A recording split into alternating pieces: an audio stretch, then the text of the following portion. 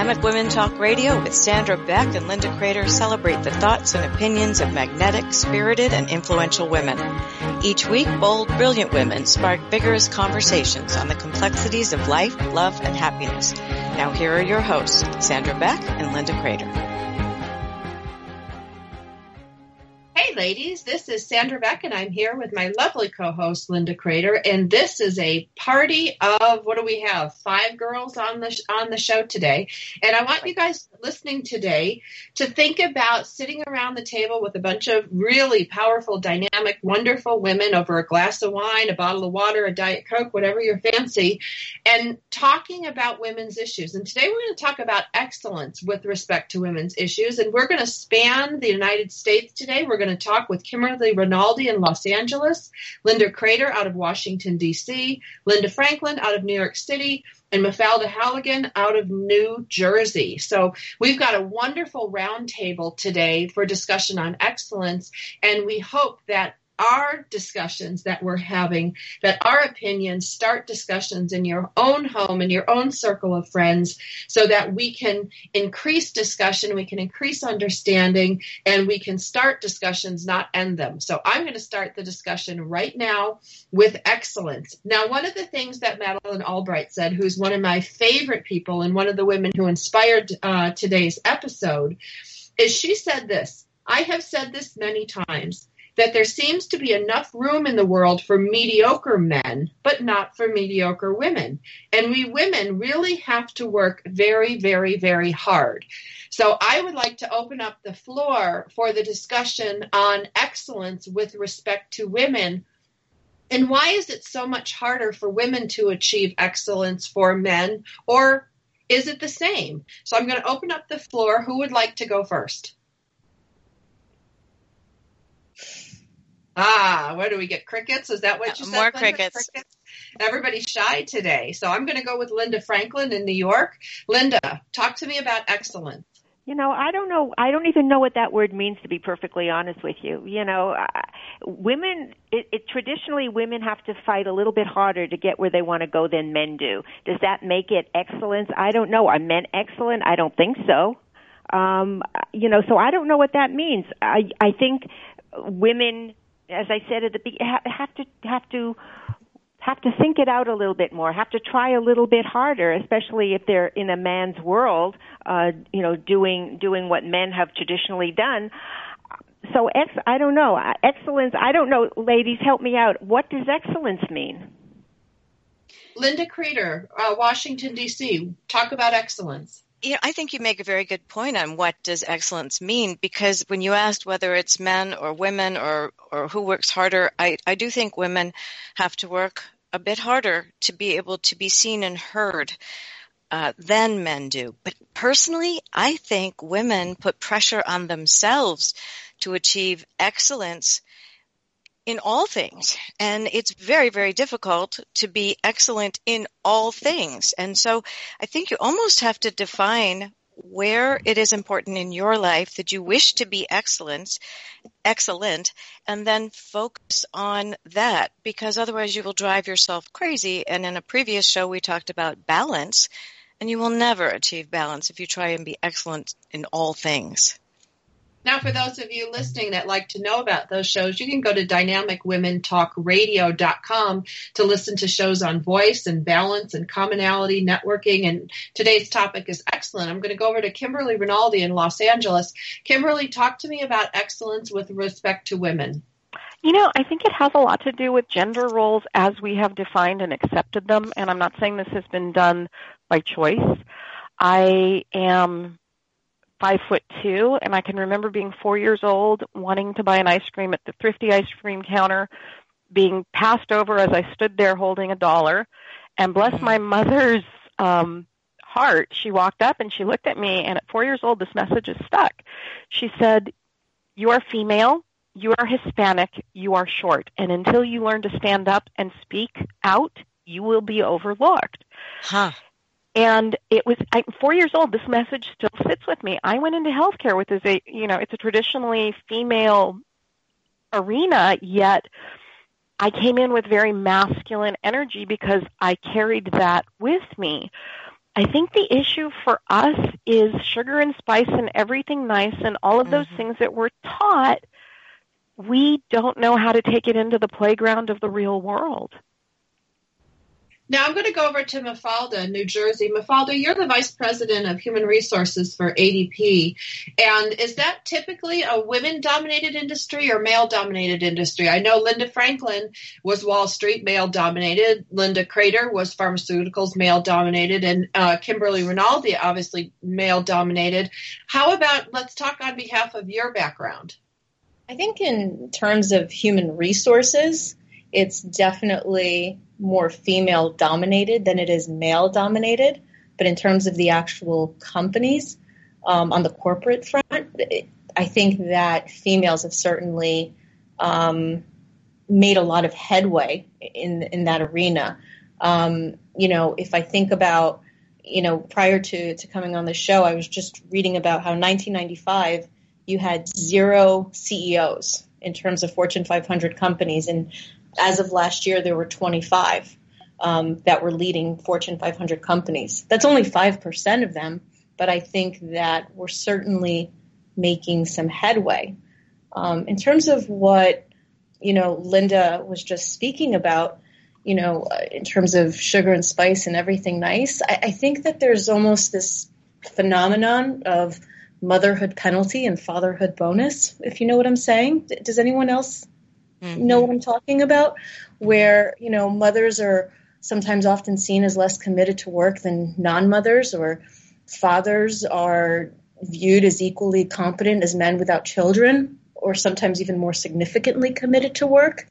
So there's sort of this double standard for women that they face in the workplace. And I don't necessarily know what the solution to it is, but I also feel that, especially females, they're not just challenged in the workplace, but they're also challenged at home. There's this cultural pressure to succeed both on the work front, but then on the home front. I come home, I have 2 children, a 6 and a 5-year-old, and I'm still working when I come home.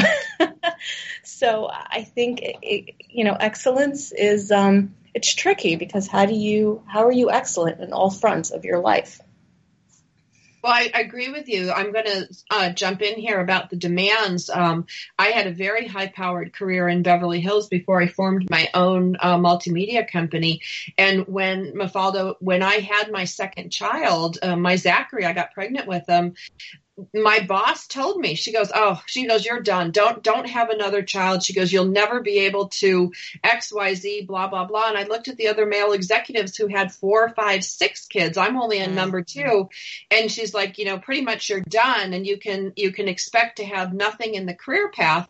And it turned out to be true, and I did quit, and it was a good thing because I formed my own company, Motherhood Incorporated, for the sheer reason of allowing women to be their dynamic selves and still have those masculine and feminine sides to us, or exert our dominant energy in certain places. I'm going to go to Linda Franklin right now to talk about that masculine energy, and does it work well for women? Because some of us have a lot of masculine energy just the way we're born. I always did, and it wasn't something I cultivated. It was just there. But using it as a woman has required me to walk this earth 40 years before I got good at it. So Linda Franklin. I don't think I was born with all this masculine energy, but I certainly developed it along the way. And I would say Wall Street certainly helped me with that. Certainly working, I was the only woman partner in the firm, so I developed tons of it. And in Wall Street, it was a good thing. At home, it wasn't such a good thing. And you know what? You really, if you're in the trenches all day with the men and working hard and getting things done and being under the gun and cursing like a truck driver, it's really hard to come home and be this nice, sweet little wifey. And I tried, and I worked at it, but certainly I wasn't that successful. So it was a double-edged sword. It was great in business, not so great at home. Since I've left Wall Street, I have let a lot of that go because I realized when I started to do the Real Cougar Woman blog and the veteran effort that women weren't relating to me because I was too tough. And so I really had to soften. It worked for the men. It did not work for the women. So I really had to soften the whole thing out. And I think now I have there's a better balance. I have my masculine energy when I need it, because it's there. It's just like hanging below the surface. But I also have a more compassionate woman side to me now than I've ever had before. Well, I think that's typical of many of us. Kimberly Rinaldi, Los Angeles. You know, and I love that direction. The issue for me, and I'm going through perimenopause, I'm 50, and the one thing I wasn't anticipating was becoming this tearful little bundle of cuddles, because I've lived in that masculine, competitive world for so long, and even though my businesses focus on lessons in joyful living, the drive behind it is all this masculine energy, and that's what pushes me. But now I'm this, tearful little bundle of fluffy cuddles, and I'm finding that natural balance. The thing for me, I think, to remember is we do contain both of those energies, and it's being able to define where they're best utilized. And I think that's the issue that I've had to really sort of grapple with. Well, and a tough man can be a tough man at business and a tough man at home, but right. It's very, I'm sorry, what? Oh, I'm sorry, right, yeah. Absolutely. It's a double-edged sword. And for many of us, and Linda Creeder will talk a little bit more about this, about tough versus strong. As a single mother raising 2 small children and owning my own multimedia company, I have to be tough at home and at work. It's really tough to know where I end and where other things begin. Now, toughness is very natural for me, and it's certainly been enhanced by what's happened to me in my life, but I don't know how to be any different. And that's one of the things that we're talking about today. When we have these discussions, we know better, we can do better. When we come back from the break, we're going to visit longer with Kimberly Rinaldi in Los Angeles, Linda Creeder in Washington, D.C., Linda Franklin in New York City, and Mafalda Halligan in New Jersey. We'll be back after the break.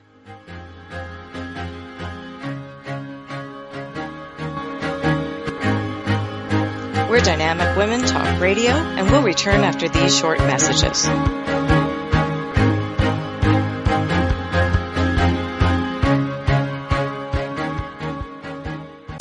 It's the Fitness Minute with fitness expert Annette Hammond. Lifting weights increases your metabolism.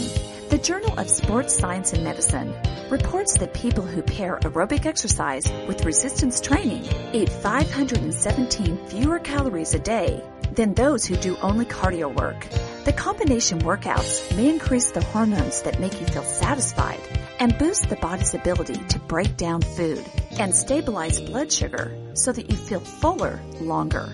If you feel full, you won't eat as much to feel satisfied.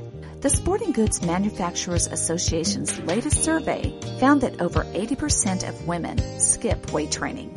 That's shocking. I encourage you to go to the next level of weight-reducing, calorie-burning exercise. Combine cardio exercise with strength training and see your body weight change. I'm Annette Hammond.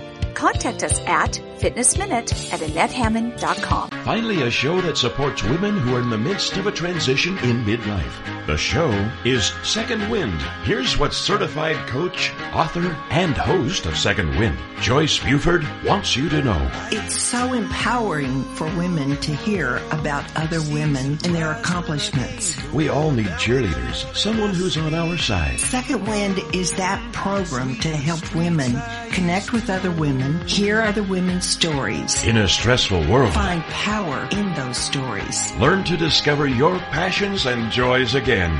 Create the life you want to live to the fullest. Join us for Second Wind with Joyce Buford, Tuesdays at 9 a.m. Central, right here on the TogiNet Radio Network.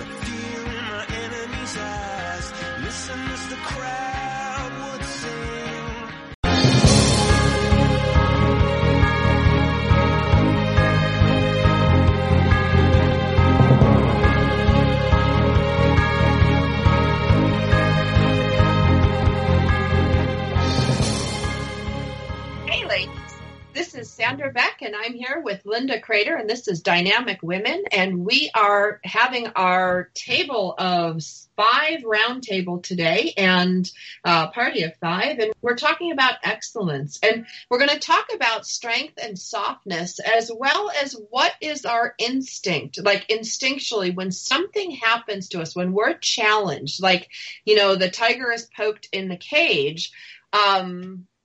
When I'm poked, when someone comes at me, my first instinct is to freeze, to run away, like hide in a cave, figure out what I'm supposed to do, and come back. And that is a defense mechanism that I've really had to work hard with, because when people are angry and they come at me, I just freeze. I go blank. I think I'm a pretty smart woman, but I go completely blank.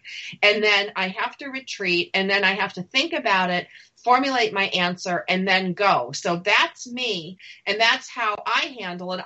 I'm still confused with strength and softness, tough versus strong, you know, these labels that we give each other. But I'm going to go to Kimberly Rinaldi first. I'm going to ask each one of you, what is your instinct when faced with combat? Oh, God, yeah. My husband calls me a bull in a china shop.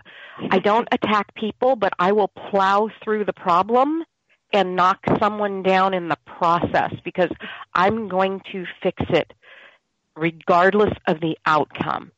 And, you know, in this again, fluffy bundle of cuddles I'm turning into, I have to take a step back and take a breath and look at where might the collateral damage lie. And think about the words, because sometimes I say things and it's never intended at someone, but what comes back is I've been very not nice in the things I've said, because I address the issue without taking feelings into consideration. I don't consider other people's feelings. It's hard. We're going to go to Linda Crater in Washington, D.C. I think probably the words matter to me just because I really enjoy words. And so when I think of tough versus strong, I am a very strong woman, but I am not a tough woman. To me, and this is my personal perception, tough would mean that it doesn't hurt when people say things that are harsh or cruel or wrong, unjustified. That's the worst. So I would say that I went through phases. I would say I've always been strong, but my life, in my 40s, I became toughened due to circumstances, and I really didn't like who I became at that point. And that's when I decided that strength was fine. I could live with strength and being strong and have the right energy to fix things and be a leader and those sorts of things. But I was not okay when I became tough, because I didn't like the person I became. And so I shifted, and now I feel as though I'm in the balance between that and closer to the strong, softer side, if you will, because my natural instinct, if I'm facing something horrible, is to also be a fixer. But because the few times I let fly, the outcome was negative and unproductive for me, I became aware of the outcome and taking into consideration other people's feelings, because there was a way to make it win-win if I simply stopped and reflected for a moment before I responded. And I use the word responded very carefully, because if I react, that never brought the same outcomes as when I responded. So natural instinct to be a fixer, but to consider others doesn't always work, but I certainly give it a try. And strong versus tough. Thank you. Thank you for that clarification. We're going to go to Linda Franklin in New York City. Well, I have to say I kind of feel a kinship to Kimberly, because my husband also calls me a bull in a china shop. But I've softened. But if I'm confronted with something, or something isn't going my way, or just something unpleasant, my first instinct is to fight back. I mean, but I'm learning now not to go with my first instinct and to just take a breath and to just cool it and think about what I'm going to say. I never ever did that before. because I would just let it come out. But I'm learning. I think that's called maturity. And I'm also, and if something, this is the spiritual part that's coming out in me too. If somebody is doing all of that crazy stuff to me, or a situation, or everything's going wrong, I've got to feel it's me. I'm attracting that to myself. So stop it, girl, because you don't like the results. So you better, get onto another track. I take blame for everything because I believe that all those things are a result of what I'm turning out. Wow, that is so interesting. Mafalda Halligan, New Jersey. It's interesting because I actually don't see a distinction between toughness and strong. I feel like the two are somewhat interchangeable. When I think of toughness, I think more of that mental toughness and that willpower.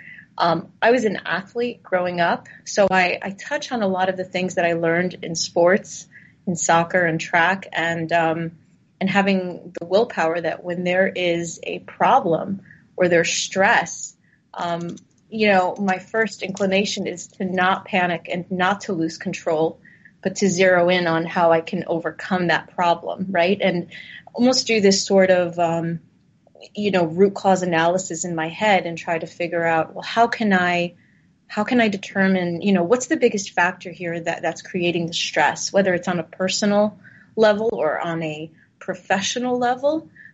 Because I do feel, especially with women, if you react in a certain way, in that bull, like a china shop manner, that, people, especially in the professional realm, will think that, oh, well, she's just being irrational. She's just being crazy, And so being that I was always very cognizant of that, especially on the professional level, I always tried to not react that way and take the lessons that I learned from sports and really, when things were bad, get that second wind and sort of not let fatigue get in the way and really try to push harder despite whatever's going on. So I don't know, I don't know that there's a distinction for me between that mental toughness and that strong. To me, I think the mental toughness comes with practice. And I think the more we're tested, the more mentally tough we become if we allow it. But I also think we have to train our mental toughness just like we do strength. And Mafalda, I too was an athlete, and so I kind of resonate with a lot of what you're saying. And I've noticed that as I've gone through like the divorce and the death of my mom and bringing my 80-year-old dad into my household, that my mental fitness is really important. I need to constantly monitor my thoughts so I don't go down, kind of rabbit trails that put me behind the 8 ball. But the strength also has to be physical and mental and emotional strength. And I think that comes with practice, just like we would practice whatever our sport was. I swam and the more time I spent in the pool, the more mentally tough and physically fit I got.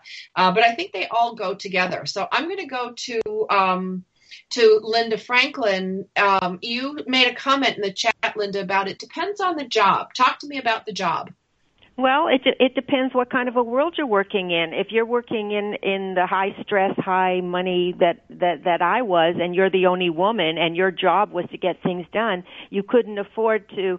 And a lot of times it wasn't that you had time to think about it. You just had to do it. And so if I strong and tough, I don't know.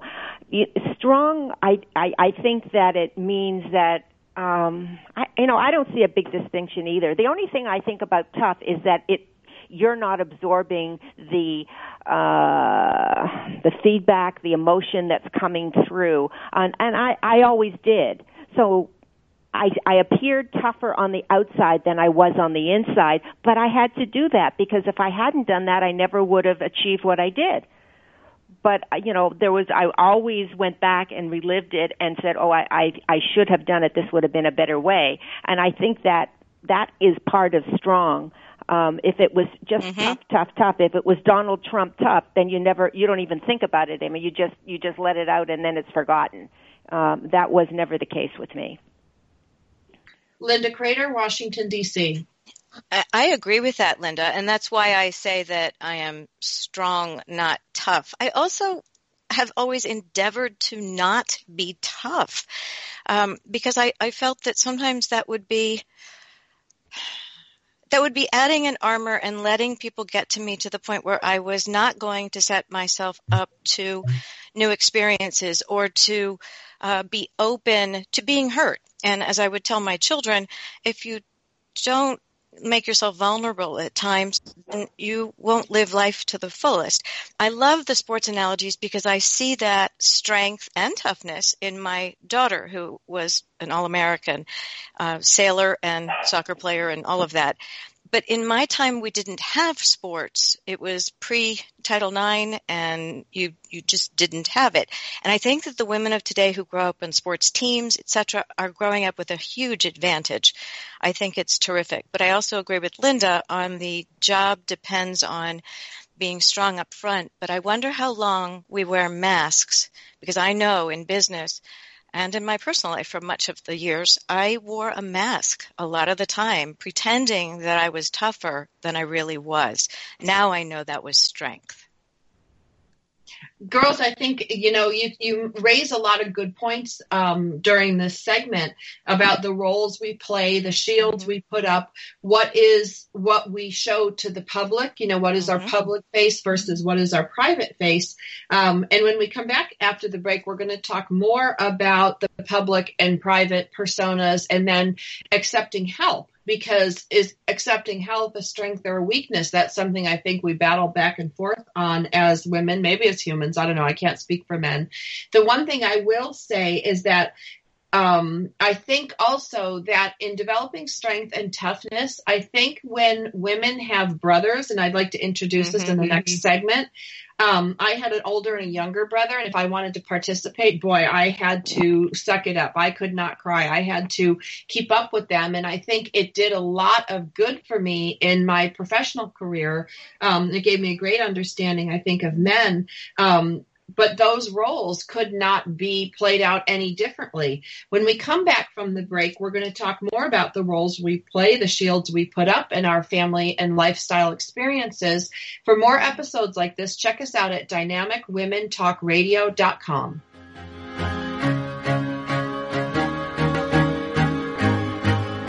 We're Dynamic Women Talk Radio, and we'll return after these short messages.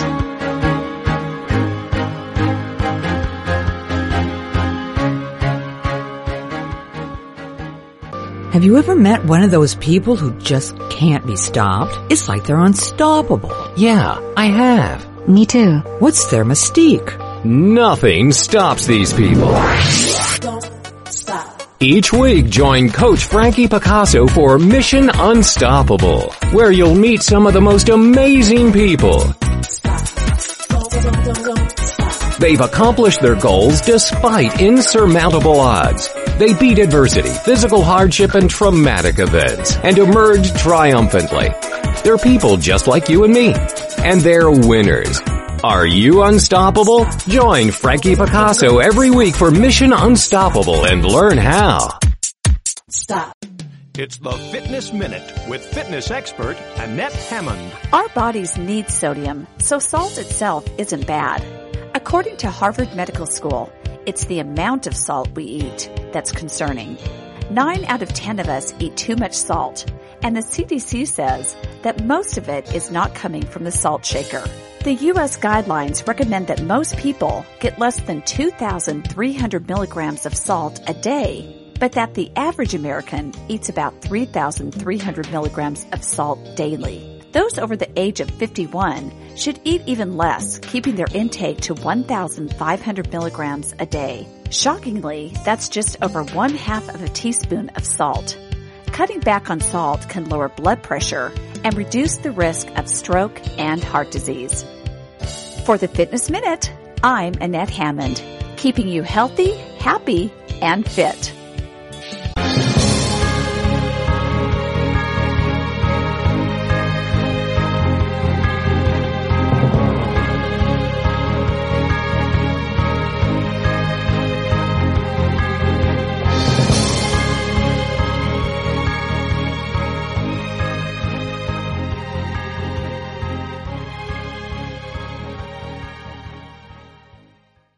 different women. And I made the analogy that, like, if I wanted to play with my brothers, I couldn't cry. I couldn't be weak. I had to keep up. And I learned to compete with them. And it also affected my personal relationships because I learned that it was natural to compete with men, which was great from a work standpoint, but not so great in the relationship standpoint. I don't think our husbands, partners, significant others like it when we compete with them at every turn. And that was something that I had to learn about myself, something that was valued and respected when I was growing up, but didn't work so great in the dating arena. I'm going to go to Linda Franklin first to talk a little bit about the roles we play and the way that our life has shaped us. And for me, I've learned to be conscious of competing with the man in my life. Not always good at it, but at least I'm aware of it. Well, I said in the last segment, the role that I played was a tough woman on Wall Street, and I was really good at it.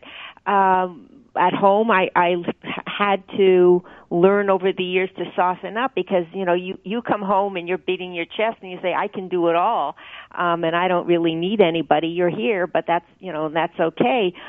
So I had to, everything is a learning experience. I know even now that I've softened, maybe I'm another little ball of fluff now as well. I'll ask my husband for help. Can you open this jar? Can you do this? Can you change this light bulb? Can you do that? Can you fix this? And he likes that.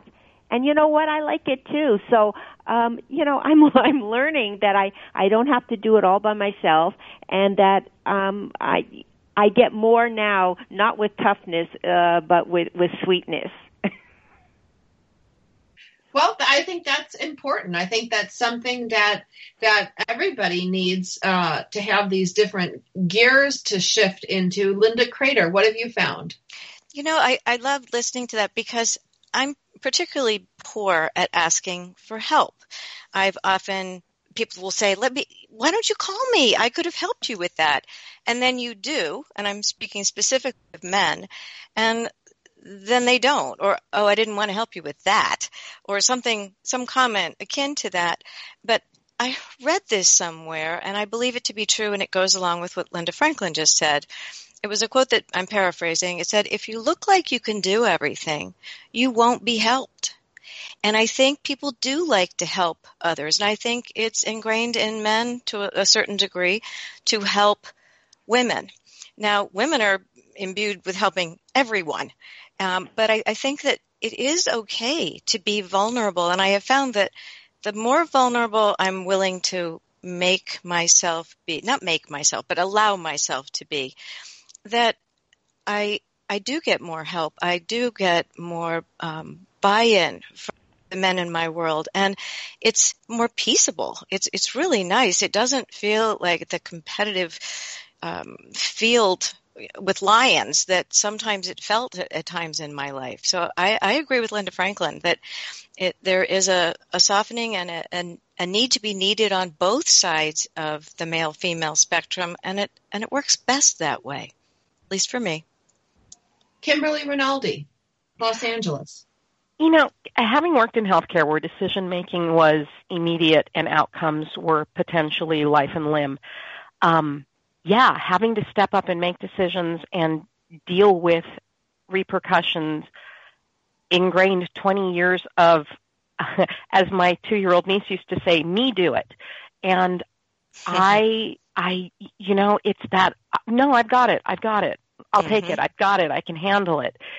To the extent that even something as simple as having a family event, here, let's help with the dishes. No, sit, enjoy. I've got it. I now bite my tongue, even though my first instinct is, I've got it. I will bite my tongue and say, thank you. I'm really just learning how to say thank you.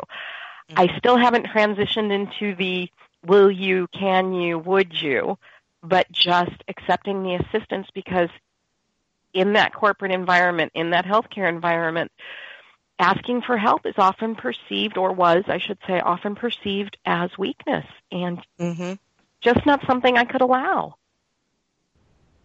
Well, and I think, I'm going to chime in here, because one of the things that I noticed is when I was going through my divorce and my mom was dying, any any request for help that I made me feel like a failure. This wasn't anything other than my own belief system, was that if I asked for help, it was an admission I can't do it myself. And if I can't do it myself, I have no one to rely on, and it's going to be a disaster. That was kind of my thinking at that point. But as I got through the divorce, as my mom was buried and I was done, with the worst part of my grieving, I could start seeing the logic of accepting help and going, wow, of course, no one can do all this. What were you thinking? Mm-hmm. But at the time, any asking for help was considered a failure. And I really had blinders on. Have you guys ever had blinders on based on, based on an experience? Let's go with Linda Crater. Oh, I think you already know the answer to that. Of course it is. And I do agree, stepping back a second, with Kimberly, about at work is very different than our roles at home. Have I had that experience? Yes. I can't think of something specific at the moment to go with that. Ask it again, Sandra. I lost it. It was really about when crisis happens in your life, how you suspend your good judgment. Like now, if I said, oh, I need help, it's like, of course I need help. I can't do all this. But right. I'm in a position now where I'm able to receive help, and I'm not so maybe blinded by fear. I don't know what keeps us from accepting help at different times in our life. That's it. Thank you for rephrasing that. I think it was because I had put up a wall when I was going through a lot of pain. And so as you put up the wall, no, I've got it, just like it has been discussed several times by the other women. And yet you really don't have it.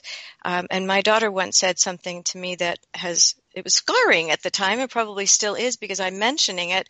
But, I said to her, I'm really doing the best I can. And what she said to me back was, well, your best used to be better. And that hurt, but she was right. She was absolutely right. I wasn't the best I could be at that point in time. I was at the moment for the circumstances, and that was hard, but she was a teenager, and that's what they come out with. But it made me step up and realize that you better get some help, because you really aren't doing as well as you think you are. And we're back to that vulnerability access, and are we willing to say we need help? And I think sometimes it pushes you to the point where you do then ask for help. And I needed it. Linda Franklin, New York City. I think that this whole thing on asking for help and everything goes back to excellence. I mean, I could relate to, when people come over and just, they want to help, and I say, no, just sit there and enjoy yourself, and I want to do it. It's almost like nobody can do it as good as you can. So if they're going to do it, I'm only going to have to redo it. And, we stop ourselves a lot because of we're going back to excellence, because we always think we can do it better. But that's not always the criteria, and we don't realize that we can hurt other people's feelings by stopping them in their tracks when they want to help us. So, I've gotten a little bit better, not 100%. I still believe that, when it comes to certain things, I can do it better and faster, because I'm really fast. So, let me just do it.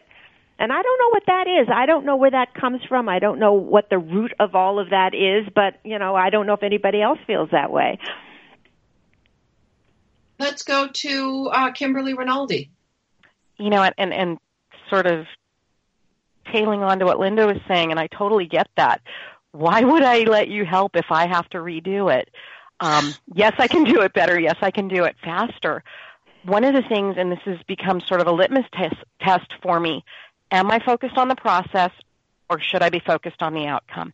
If the dishes get loaded in the dishwasher and they're not meeting my OCD standards, are they still going to be clean when the dishwasher is done? The answer is yes, to start focusing on process versus outcome. I find that sort of frees up a little extra bandwidth in my energy to say, okay, yes, no, go, load the dishwasher, and mutter under my breath, even if you do it wrong. I'm human, I'm working on it, but it's process or outcome driven. You've got to kind of find that space. Mafalda Halligan, you're back. I'm so happy. You want to comment on the role of excellence and asking for help? I have to admit it doesn't come easy for me. I'm getting better at it, but I still have a long way to go. I consider myself pretty independent, so asking for help is definitely not something that comes naturally to me. And there are many times that I'd rather go at it alone than admit I'm in need of assistance. And I think this comes somewhere along the way. Someone told me, maybe society, I don't know, that asking for help equated to weakness or dependence. But what I've discovered is that it's anything but that. It's actually, as I've gotten into my role as a coach to female leaders, I have found that it's actually a great sign of strength, not only to admit that you're in need of help, but to accept help from others.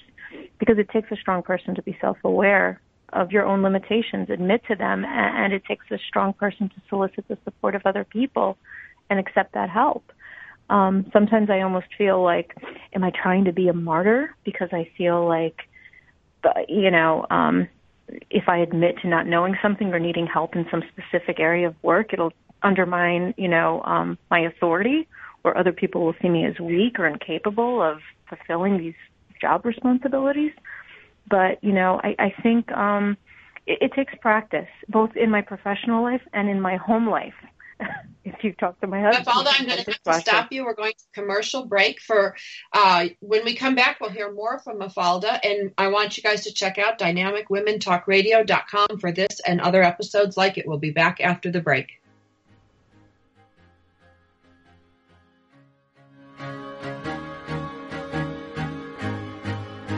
We're Dynamic Women Talk Radio, and we'll return after these short messages.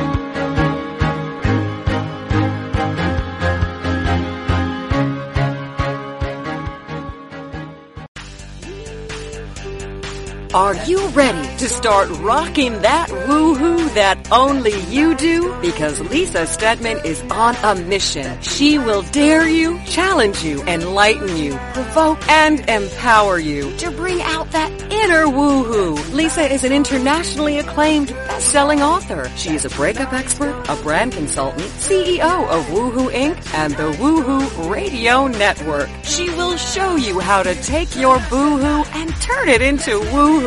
Get rebellious and get real. Get your dreams off the back burner. Get inspired and motivated to take action. Start rocking that woohoo that only you do in love, life, and business. She is going to be here for you every Wednesday at 1 p.m. Central Standard Time. Only here on the Woohoo Radio Network. It's the Fitness Minute with fitness expert Annette Hammond. Back pain can really be a bother. Men's Health magazine states that 80% of all men suffer from back pain. One of the best things you can do to ward off lower back problems is strengthen your abdominal muscles. 75% of all lower back problems can be prevented by building your ab muscles. When your abs are weak, the muscles in your buttocks and the back of your legs, your hamstrings, have to work harder to keep your spine stable. One of the easiest abdominal exercises is crunches. Keep your low back on the floor at all times. Squeeze your abdominals as you crunch up and lower slowly in a controlled manner. You can do several sets of crunches every day to strengthen your abs and beat back pain. For the Fitness Minute, I'm Annette Hammond. To hear other fitness and weight loss tips, visit our website at AnnetteHammond.com.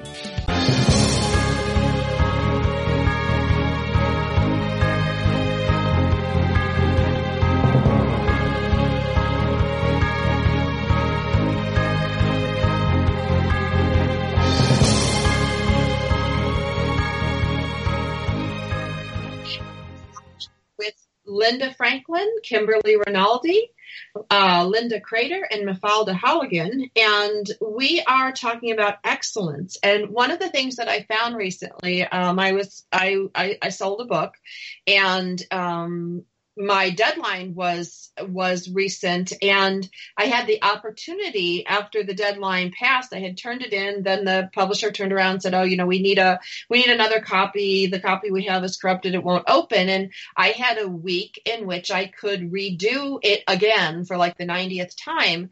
And the question that came to mind, in the pursuit of excellence, when do you let it go? Because you can be editing and re-editing your book or your painting or whatever it is you're creating over and over and over and over again. And you can actually get in that perpetual wheel of the pursuit of excellence, but never actually completing something.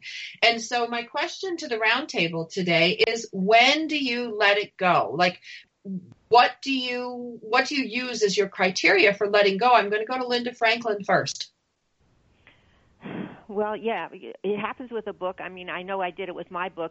It's like birthing a baby, and all of, to let it go out into the universe. I think that excellence thing comes out of fear, because once it's out of your hands, then you haven't got control anymore. We were talking about control in some of our shows, and it's like, okay, now I'm out of control, what's going to happen. But I think what I'm learning now and what I'm doing now, and it's so much easier, is I've done the best I can do with this particular project. I'm going to just throw it out into the universe and just let's see what happens. And I'm not going to think about it. I'm not going to worry about it. I'm just putting it out there, and, let's see what, que sera, sera. And it's really, really so much easier on your psyche when you do that. You've done the best you can. Just let it go.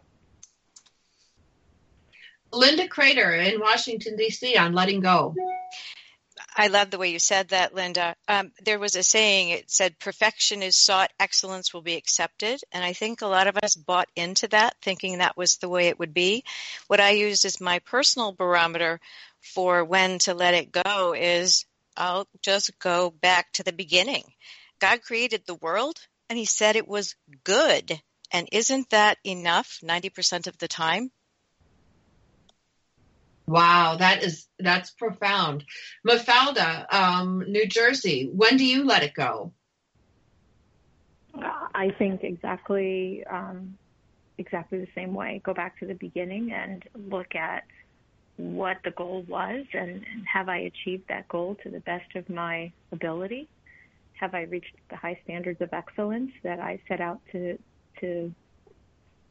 go down that road and to do that? And if I've done that, then I have to let it go. See, you guys are so precise and so clean about it, and maybe this is why, like, my nickname is Trainwreck Beck. But I just go for it. I've never heard that. Yeah, with all I have, my softball jersey says that, my local town softball jersey. I just go for it until I have nothing left to give. And I'm of the exhaustion thing. Like, when I'm exhausted of it, and I'm sick of it, and I don't want to look at it anymore, and I can't do anymore, I get this thing where I'm done.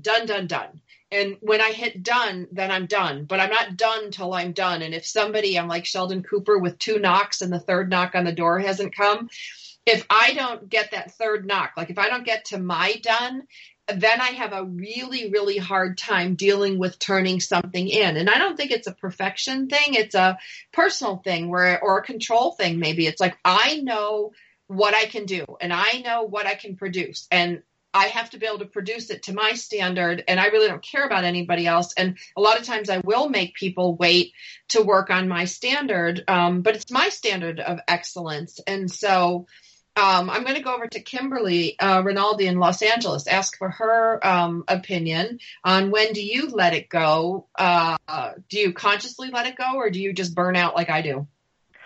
It goes both ways. And if it's something that I can foresee and sort of foreshadow, then I go back to that process or outcome exercise. What's important in this? And sometimes I have to bring myself back to that during the process, because I'll get caught up in the process. And I do a lot of creative work, and I work with a lot of artists as well. And I have to, is the outcome what's really important? Is the process what's really important? And again, at the risk of sounding a little embracing of the woo, there's energy behind everything, whether it's a thought, an emotion, a belief, an experience, a behavior. I have to stand back and look at the energy behind it. Where am I in this process? And have I hit every point that I should? So burnout, yeah, we're human. We're walking through the process because the outcome for each of us really is the same. Absolutely. Linda Franklin, New York City. I look at what price are we paying for excellence. And if you're exhausted, if you're not sleeping, if you're not if you're being irritable with your children, all of those things, then the price is too high. I mean, I have a good friend that always asks me, "Is the juice worth the squeeze?" And you have to answer that, and only you can answer that. But when you're really driven to the nth because you got to just get it, that perfect, that excellence, then I think the price is a pretty high one. I love that. Is the juice worth the squeeze? Linda Crater, Washington, D.C. I agree with everything Linda Franklin just said. We do so often forget about looking at the price. And it's so incredibly important because it really is, it has to be worth it, or what are you really doing? Satisfying, some ego thing? If it's not affecting the outcome, as Kimberly was saying, or Mafalda was saying, pardon me, then I think that the price can be too high. And so I do my very best, and that has to be enough. Wow. I'm learning a lot from you girls because this is an area of my life that I really have a hard time managing. When I'm in crisis or everything is just going haywire, it's easier for me because I can just react. I can just do what needs to be done at the time. But now in non-crisis mode, I find that it's difficult because now I have to prioritize. Now I have to think about, is the juice worth the squeeze? Or as Kimberly so eloquently put, is it the process versus the outcome? When I have time to think about that, it's one thing. But it's when I don't have time, it's easier. And do you guys find it's easier to handle the knee-jerk reaction? I'm a good shoot from the hip. I like to pull the trigger. I can pull the trigger quickly. I'm usually pretty good at it, but I'm a better trigger puller under pressure than I am when I'm not under pressure. I'm going to go to Linda Franklin to talk about pulling the trigger under pressure or having time to think. What's your natural reaction and what feels good? When it's when it is a deadline or it's an emergency, I think I probably still would go into I gotta act, I gotta get this done mode. Because you're not thinking. It's not a thinking thing. It's just a natural gut reaction, and that's where I would go. But thank God that isn't, the majority of my life. Those things happen sporadically, and otherwise, I always am thinking now, is the juice worth the squeeze? Kimberly Rinaldi. Honestly, for me, the issue comes down to what am I trying to resolve within myself? Because these are all lessons. And I look at, it's the old adage, what do they call the guy who graduates last from medical school? Doctor. Mm-hmm. So how much of this am I going to put myself out there? How uncomfortable am I going to make myself? And in the grand scheme of things, what is the outcome I'm trying to achieve? So knee-jerk, yeah. Again, human, still trying to work through it. Do we have Mafalda still, or did she drop? I'm here. Oh, there she is. Okay, Mafalda.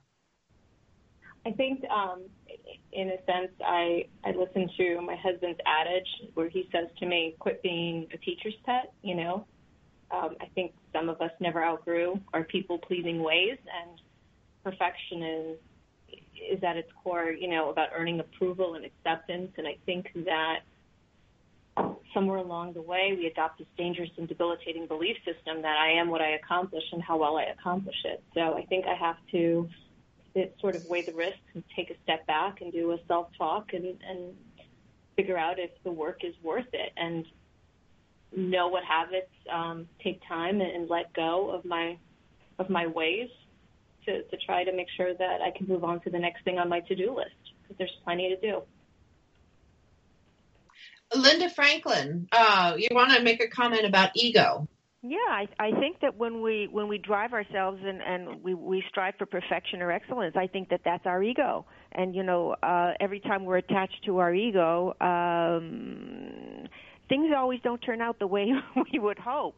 So it's like getting it. Does it feel good? It's not about the ego thing. It's the result that you want. Not having your ego talk and drive you to distraction, because it always will if you allow it to. Absolutely. I think we all battle ego, and our ego affects us as mothers. It affects us as business people. It affects us as coaches and leaders. I think it's very difficult to separate out the ego from the issue. Kimberly Rinaldi, any last comments?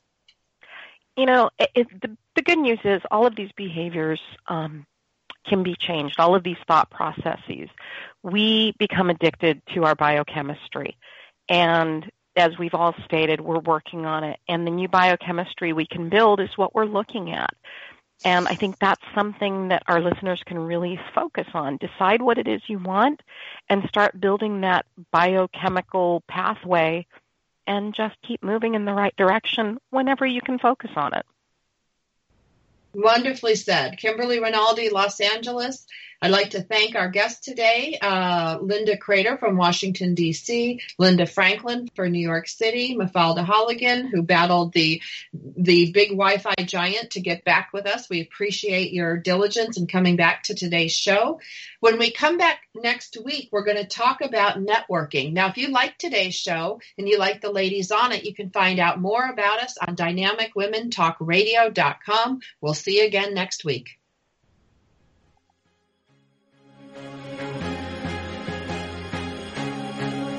Thank you for tuning in today to Dynamic Women Talk Radio, and join us each week.